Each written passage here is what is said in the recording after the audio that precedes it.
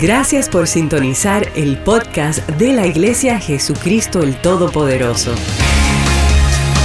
Esperamos que Dios te hable por medio de este mensaje del pastor Jonathan Agüero. Ahora, prepárate para recibir un mensaje de Dios directo al corazón. Directo al corazón.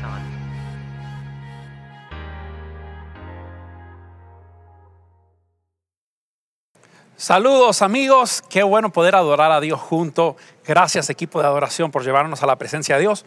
Pudiéramos quedarnos aquí una hora más adorando a Dios, pero tengo algo muy importante que hablarles. Hoy vamos a continuar este mensaje que comenzamos el día jueves sobre secretos y pecados ocultos.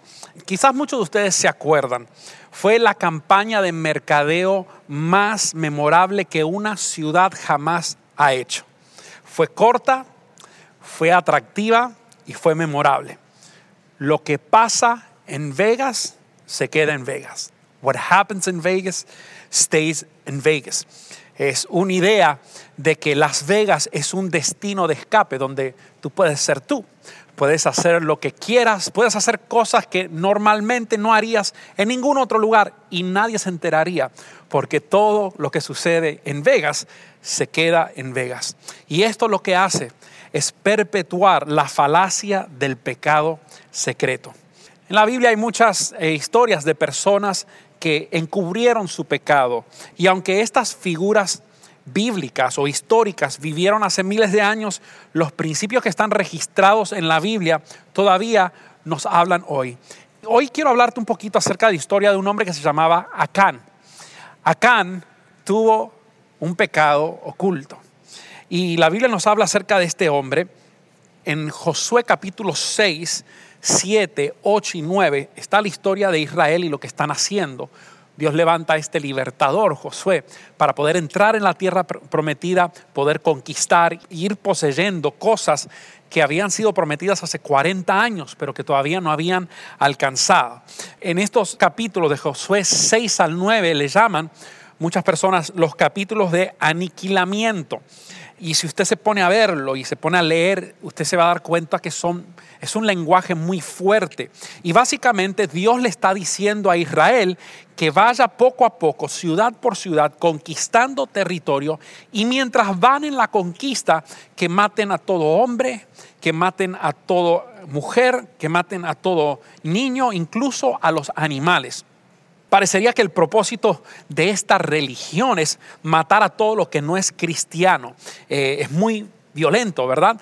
Si una persona que nunca ha sido cristiano, nunca ha leído la Biblia, de repente la abre a Josué capítulo 6, 7, 8 y 9 y comienza a leer, quizás llegará a esa conclusión diciendo, wow, qué religión, qué extremismo, ¿verdad? Todo lo que no es cristiano, lo que no creen como ellos, los matan.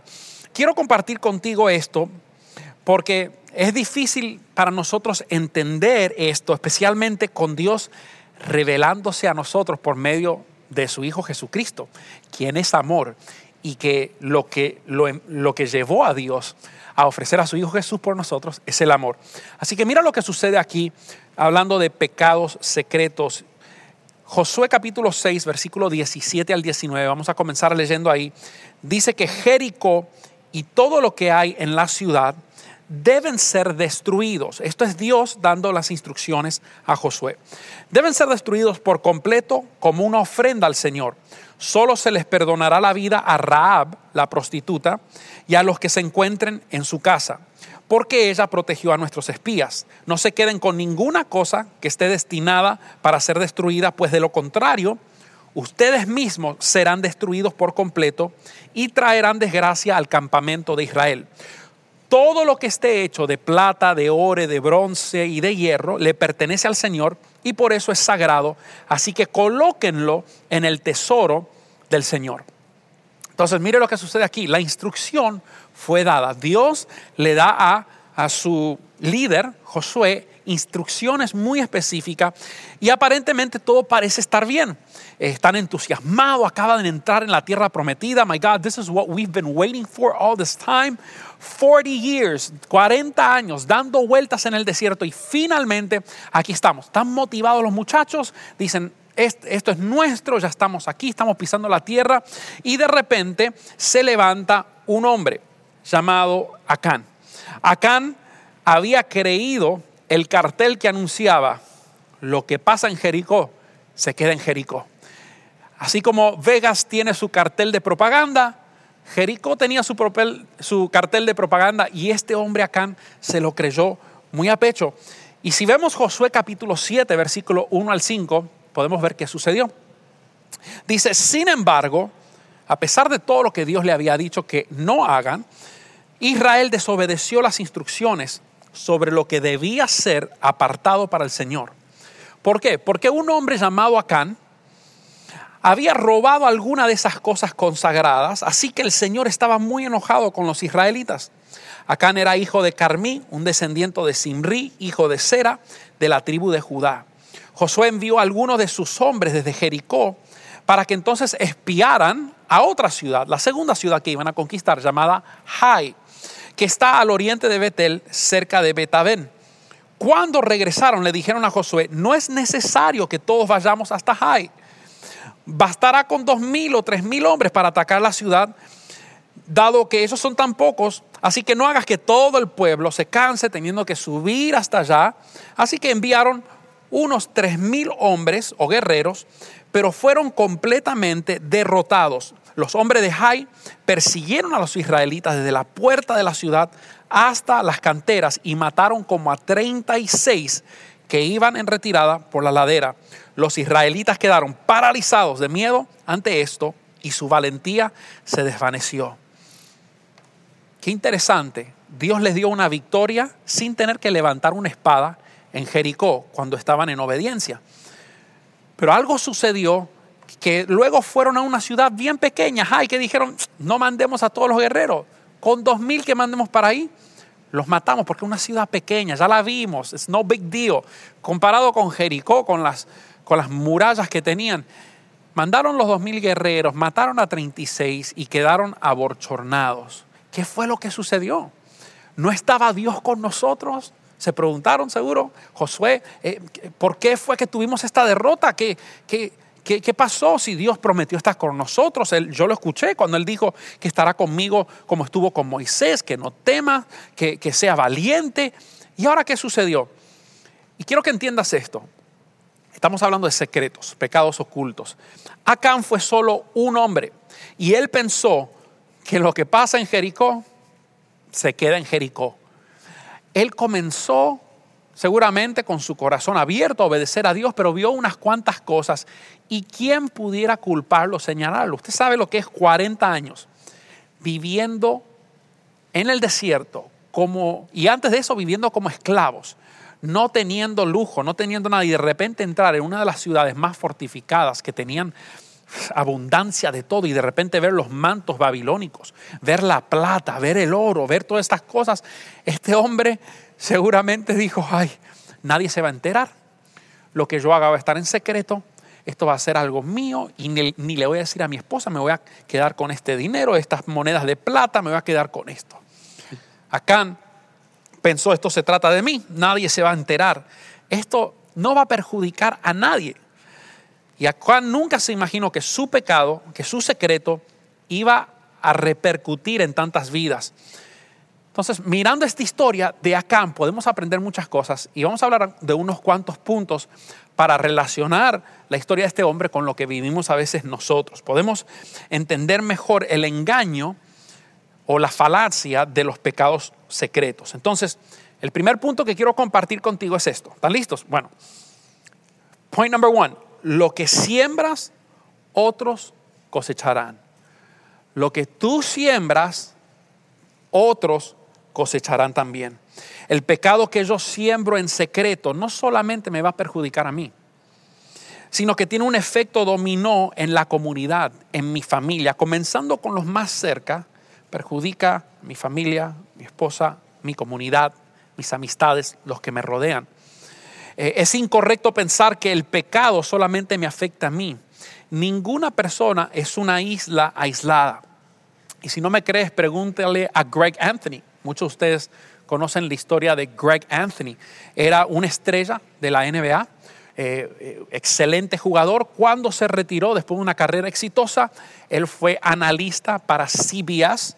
Y un día, estando en Washington, D.C., estaba solo en un hotel y resulta que él de repente llamó a un servicio de prostitutas y todo salió a la luz. Fue un escándalo, los medios se enteraron y él se dio cuenta de que lo que él siembra en secreto, no solamente él es el que cosecha los resultados. Me imagino lo que debe haber pasado a la esposa, el bochorno que los hijos deben haber pasado con los compañeros del colegio cuando se reían de su papá, de lo que salió a la luz. Perdió su trabajo porque lo echaron de CBS. Al perder su trabajo, los analistas tienen su equipo de maquillaje, equipo de esto. Al perder su trabajo, también las consecuencias tuvieron que ser pagadas por todas las personas de su equipo. Entonces podemos ver que esta es una historia y este es un ejemplo también, al igual que Acán, de que cuando tú tienes pecados ocultos, no solamente te afectan a ti, sino que también otros cosechan lo que tú siembras. No podemos ser tan ingenuos en pensar que es solo yo y mi teléfono, o yo y mi computadora, yo y mis clics, lo que yo hago, nadie lo sabe. Lo segundo que quiero hablarte a ti es que los pactos requieren vigilancia corporativa. Somos gente de Dios, como hijo de Dios, caminamos bajo un pacto, un nuevo pacto. Un pacto por medio de Jesucristo, de la sangre de Jesús. Y los pactos requieren vigilancia corporativa. Esto no es la obligación de solo un hombre, sino de toda una comunidad. Como iglesia JTP, nosotros vivimos bajo un pacto. Por eso nos protegemos, por eso nos cuidamos, por eso tenemos responsabilidad. Que cuando alguien está caído o necesitado o de repente siendo atacado en alguna área, poder estar ahí, apoyarnos, porque estamos bajo un pacto, y es un pacto que requiere vigilancia corporativa. Si vamos a Josué, capítulo número 7, versículo 10, dice: Israel ha pecado y ha roto mi pacto. Ahora, detengámonos ahí. ¿Quién fue el que pecó? ¿Pecó la nación de Israel o pecó un hombre? La Biblia dice que el único en todo ese lugar que se quedó con algo y que desobedeció a Dios fue Acán, este hombre Acán, the only one. Pero delante de los ojos de Dios podemos ver que cuando Acán pecó, no solamente pecó Acán, sino que Israel pecó. Él pecó y perjudicó toda la nación de Israel. Por eso aquí en Josué 7:10, Dios dice: Israel ha pecado y ha roto mi pacto. El pacto era ¿cuál? Que Dios le iba a dar victoria en todo lo que haga. Que Dios le iba a entregar todo lo que le viene diciendo desde Abraham, luego a Isaac, luego a Jacob, luego a Moisés, a toda esta gente que eran patriarcas de Dios. Todo lo que había prometido, Dios lo quería dar. Pero entonces, ¿qué sucedió? Alguien quebrantó el pacto. Y a veces nosotros nos preguntamos, ¿por qué los pactos de Dios, las promesas de Dios no se cumplen en nuestras vidas? Si Dios prometió sanidad, si Dios prometió bendecirnos, si Dios prometió prosperarnos. Y a veces no entendemos que hay pecados ocultos, que hay secretos que nosotros tenemos, que pensamos que, bueno, solamente me va a perjudicar quizás a mí, pero no a otras personas. O quizás Dios va a medir todas las cosas buenas que yo hago con las cosas malas que yo hago. Y entonces Dios va obviamente a decir, bueno, son más las buenas que las malas. Pero no es así. Los pactos requieren vigilancia corporativa. Israel ha pecado y ha roto mi pacto.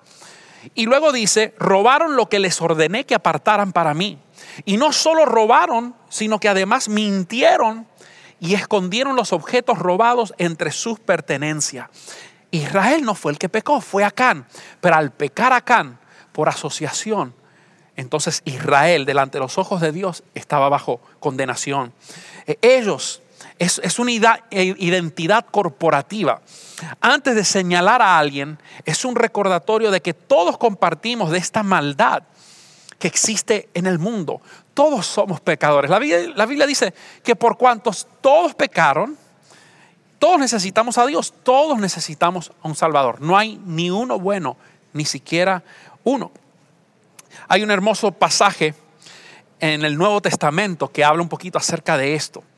habla acerca de cuánto necesitamos todos del Señor. Romanos capítulo 1 es uno de esos capítulos que cuando los lees, al igual que Josué 6, 7, 8 y 9, tienes que leerlo en contexto. Porque a veces sacamos versos que nos gustan y los sacamos del contexto en que están para beneficiarnos a nosotros de alguna manera. Pero la Biblia hay que leerla en contexto. Y Romanos 1, 2 y 3 debería leerse junto. Acuérdense que los capítulos de la Biblia fueron puestos y fueron separando para que les fuera fácil a las personas encontrar las citas bíblicas. Pero en realidad Romanos 1, 2 y 3, todo el libro de Romanos es una carta consecutiva. Y entonces aquí en Romanos 1 el apóstol Pablo usa el ejemplo del pecado de la homosexualidad para ejemplificar a alguien que ha sido entregado a una mente depravada. Sígueme aquí. Yo sé que seguramente capté tu atención con esa palabra, homosexualidad, ¿verdad? Pablo usa este comportamiento, porque hay que establecerlo así, es el comportamiento homosexual como si fuera un ejemplo de alguien que ha sido entregado a una mente depravada. Y esto es la maestría de este escrito del apóstol Pablo. Él hizo una increíble obra de literatura, porque Pablo si comienzas a leer Romanos 1, a conmover todos tus sentimientos. He starts working you up para que tú puedas ver lo feo y lo horrible que es esto. Él quiere conmoverte a tal punto de que estés listo para condenar y juzgar y diga, óigame, qué feo es eso. Si ese es un pecado malísimo, es terrible. Y cuando nos tiene ahí, así como un pescador tiene su vara y captura un pez, el anzuelo en la boca del pez y está capturado así, Pablo comienza a traernos hacia adentro. Y mira lo que hace en Romanos capítulo 1, versículo 28 al 32. Dice, por pensar que era una tontería reconocer a Dios, Él los abandonó a sus tontos razonamientos y dejó que hicieran cosas que jamás debieran de hacerse. Aquí se está refiriendo a lo que viene diciendo del versículo número 1 de la práctica de la homosexualidad. Pero luego mira lo que hace ahora. Ahora agrega también un catálogo de pecados. Dice, se llenaron de toda clase de perversiones, pecados, avaricias, odio, envidia, homicidios, peleas, engaños, conductas maliciosas y chismes.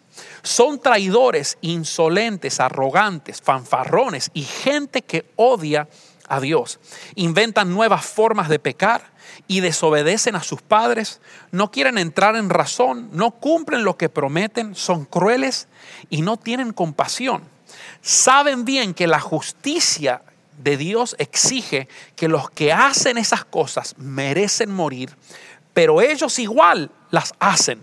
Peor aún, incitan a otros a que también las hagan. Entonces, mira lo que está haciendo aquí Pablo. Pablo está escribiendo a Roma, a la iglesia que está en Roma, y comienza a hablarles acerca del pecado y el comportamiento erróneo de la homosexualidad, a tal punto que lleva a la gente to create como un disgust, ¿verdad? Como diciendo, uy, qué feo ese pecado. Y luego dice, bueno, pero ustedes juzgan a estas personas, pero no se dan cuenta que ustedes son pecadores de la misma forma, porque tienen odio, porque son traidores, porque son insolentes, porque son homicidios, porque tienen envidias. ¿Sabes? A veces nosotros categorizamos los pecados, ponemos unos más importantes que los otros y pensamos, bueno, como yo dije una mentirita en secreto, no es lo mismo que tal pecado, ¿verdad? Y a veces tratamos we try to label and categorize our sins. Y en Romanos 2:1, que es, acuérdense, la carta de Romanos es toda una carta, aunque pasamos del capítulo 1 al 2, es la continuación. Dice, tal vez crees que puedes condenar a tales individuos, pero tu maldad es igual que la de ellos. Y ellos, cuando se refiere a ellos, obviamente se está refiriendo a este comportamiento de homosexualismo. Y no tienes ninguna excusa, dice. Cuando dices que son perversos y merecen ser castigados, te condenas a ti mismo porque tú, que juzgas a otros, también practicas las mismas cosas. Y sabemos que Dios en su justicia castigará a todos los que hacen tales cosas. La conclusión de todo esto, ¿cuál es, amigo? La conclusión es que todos somos pecadores. Todos somos injustos y todos necesitamos de la gracia del Señor. Que no podemos estar juzgando a personas, no importa qué pecado cometen. Porque tanto el fornicario como el que miente, como el que odia, como el que está siempre formando pleitos, todos somos pecadores. Todos necesitamos de la gracia del Señor. Mi pecado quizás no sea la homosexualidad, pero seguro que está en esa lista. Seguro que hay cosas en esa lista que tienen que ver conmigo y que yo tengo que presentarlas delante de Dios y decirle: Señor, perdóname porque fallé, porque levanté mi voz, porque, pensé primero en mí en vez de pensar en otros. Si fuéramos más cuidadosos con guardar el pacto, evitaríamos caer en errores como de Acán, en pensar que lo que sucede en Jericó no sale de Jericó. Lo que sucede en la casa Agüero no sale de la casa Agüero. No es así. Punto número 3. Para Dios, préstame atención, la consagración de sus hijos es más importante que la destrucción de sus enemigos. Lo voy a decir otra vez. La consagración de sus hijos, los hijos de Dios, nosotros. A Dios le importa más tu corazón, tu consagración, que camines en santidad, que camines agradándole a Él. Que cuando metes la pata, rápido levantas tu mirada y confieses tu pecado y decir: Señor, perdóname, me equivoqué, no fue mi intención, límpiame. Así, a Dios le interesa más la consagración de sus hijos que la destrucción de sus enemigos. Y lo podemos ver aquí, porque si fuera sido más importante para Dios la destrucción de sus enemigos, hubieran matado y destruido todo Jai y no hubiera sucedido lo que sucedió. Pero a consecuencia de que Dios estaba más interesado que el pueblo caminara en santidad, sin secretos en su corazón, sin pecados escondidos, ahí lo podemos ver claramente que Jai, aunque eran pocos, mataron a algunos de los hijos de Dios y no pudieron conquistar esa ciudad. Dios ya sabe cuál es el resultado del camino de sus adversarios. Dios ya sabe que los que se levantan en contra de Él van a terminar mal, ya sea hoy, mañana o pasado. Aquellos que se levantan contra el Señor no prosperarán. Pero Dios está más interesado en la santificación de tu identidad. Dios está más interesado en la santificación de quién yo soy como hijo de Dios. Josué 7, versículo 12 y 13.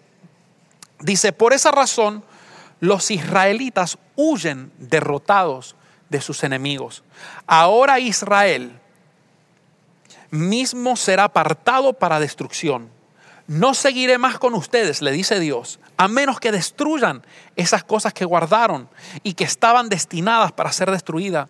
Yo me pregunto hoy en día si hay pecados ocultos, si hay secretos que están en lo profundo de tu corazón, que están impidiendo que tu familia salga adelante, que están impidiendo que se manifieste el plan de Dios que Él tiene para tu vida, para que pueda afectar a generaciones, que pueda afectar a personas. Si hay cosas que no están siendo confesadas, que están bien ocultas dentro de ti, que no te dejan moverte hacia adelante, porque aunque esto sucedió hace mucho tiempo, esta misma historia se vuelve a repetir en corazones en el tiempo de hoy.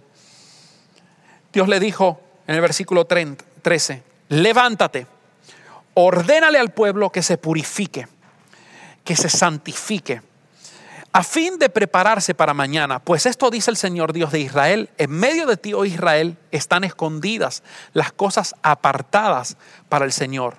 Nunca derrotarás a tus enemigos hasta que quites estas cosas que tienes en medio de ti.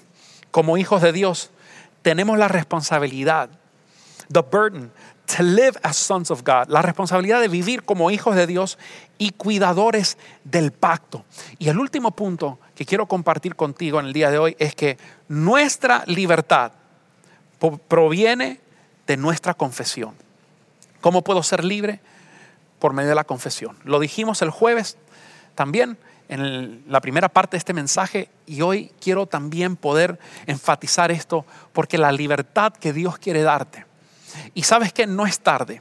Quizás has sufrido derrotas en tu vida, has sufrido pérdidas como el pueblo de Israel. ¡Hey! Tremenda victoria, ¡pah! Ganamos en Jericó, destruimos las murallas, vimos la mano de Dios y de repente fueron a una ciudad pequeña y fueron derrotados, algunos murieron. A veces nos pasa eso en nuestras vidas, tenemos una victoria en un área y nos sentimos fortachones, pensamos que fue nuestra gracia o fue por algo, nuestra humana sabiduría, y de repente cuando we start harboring things in our inside, cuando tenemos cosas ocultas en nuestro corazón, vemos que fracasamos en otras cosas y decimos, pero si Dios estaba conmigo hasta ahora, ¿por qué estoy fracasando ahora? ¿Por qué es que no sigue esta cadena de bendición que Dios prometió que me iba a bendecir, que toda ciudad que pise en la planta de mi pie será mía? ¿Por qué no lo estoy viendo? ¿Por qué estoy viendo lucha en mi familia, en mis finanzas y vi una victoria, pero ahora veo derrota? Y es bueno poder analizarnos, porque a veces porque tenemos cosas escondidas.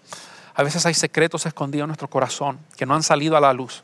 Y dijimos el jueves que si estamos operando en secreto y guardando cosas, no estamos operando en la luz, estamos operando en las tinieblas. Y sabemos quién es el príncipe de las tinieblas. No es Jesús, es Satanás. Pero hoy hay oportunidad.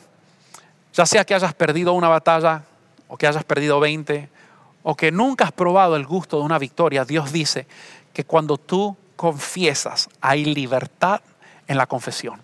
Cuando tú reconoces y dices, Señor, mira, tengo este problema, tengo esto oculto, entonces es que viene la libertad y viene la bendición de Dios. Y para llevarlo a esta historia, la Biblia dice que finalmente llamaron a la gente por familia, por tribu, hasta que llegaron a Can y se dio cuenta que era Can el que estaba causando todo esto. Toda una ciudad detenida completamente de ver la gloria de Dios que ya había sido prometida sobre ella por un hombre.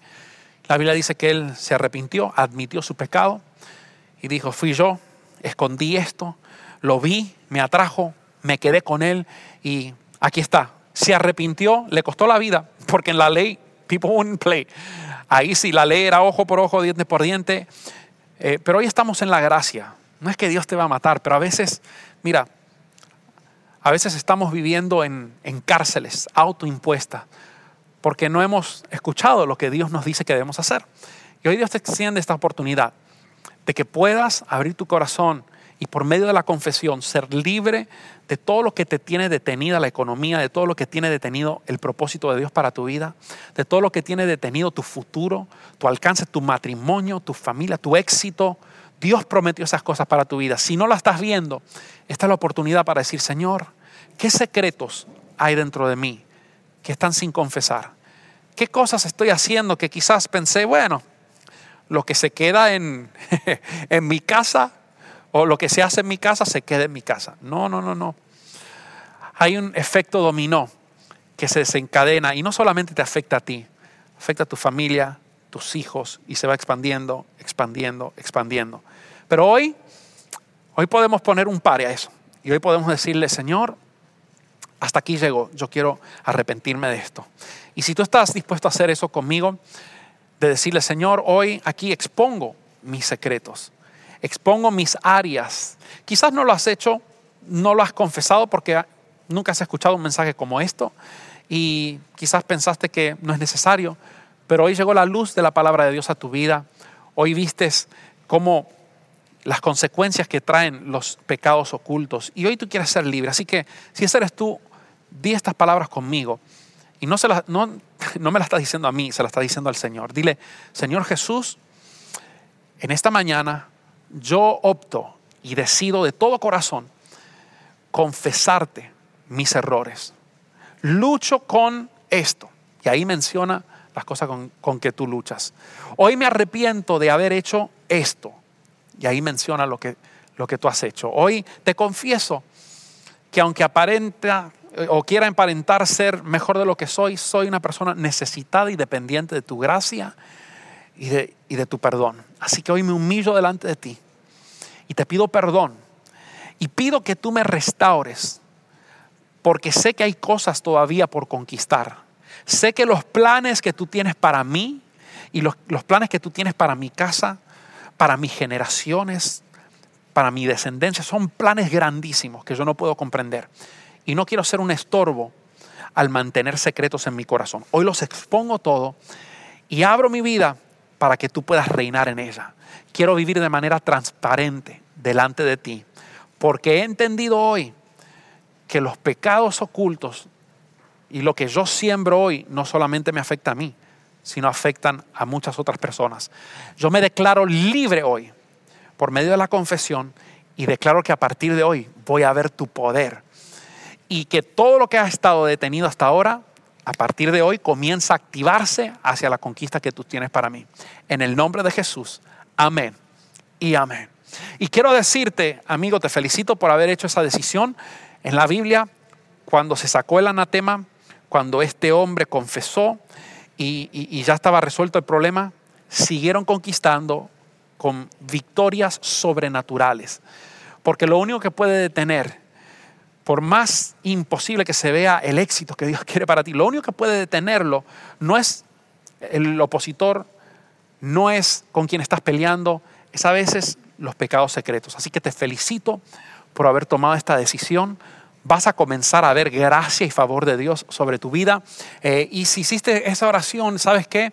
Mantente conectado con nosotros unos minutos más, porque en unos momentos Marlene va a estar dándote unas instrucciones. Queremos hacerte llegar una Biblia para que comiences tu caminar con el Señor, para poder ayudarte. Y si hay algo en que podemos ayudarte en oración, por favor, nos puedes llamar. Así que, Marlene, adelante.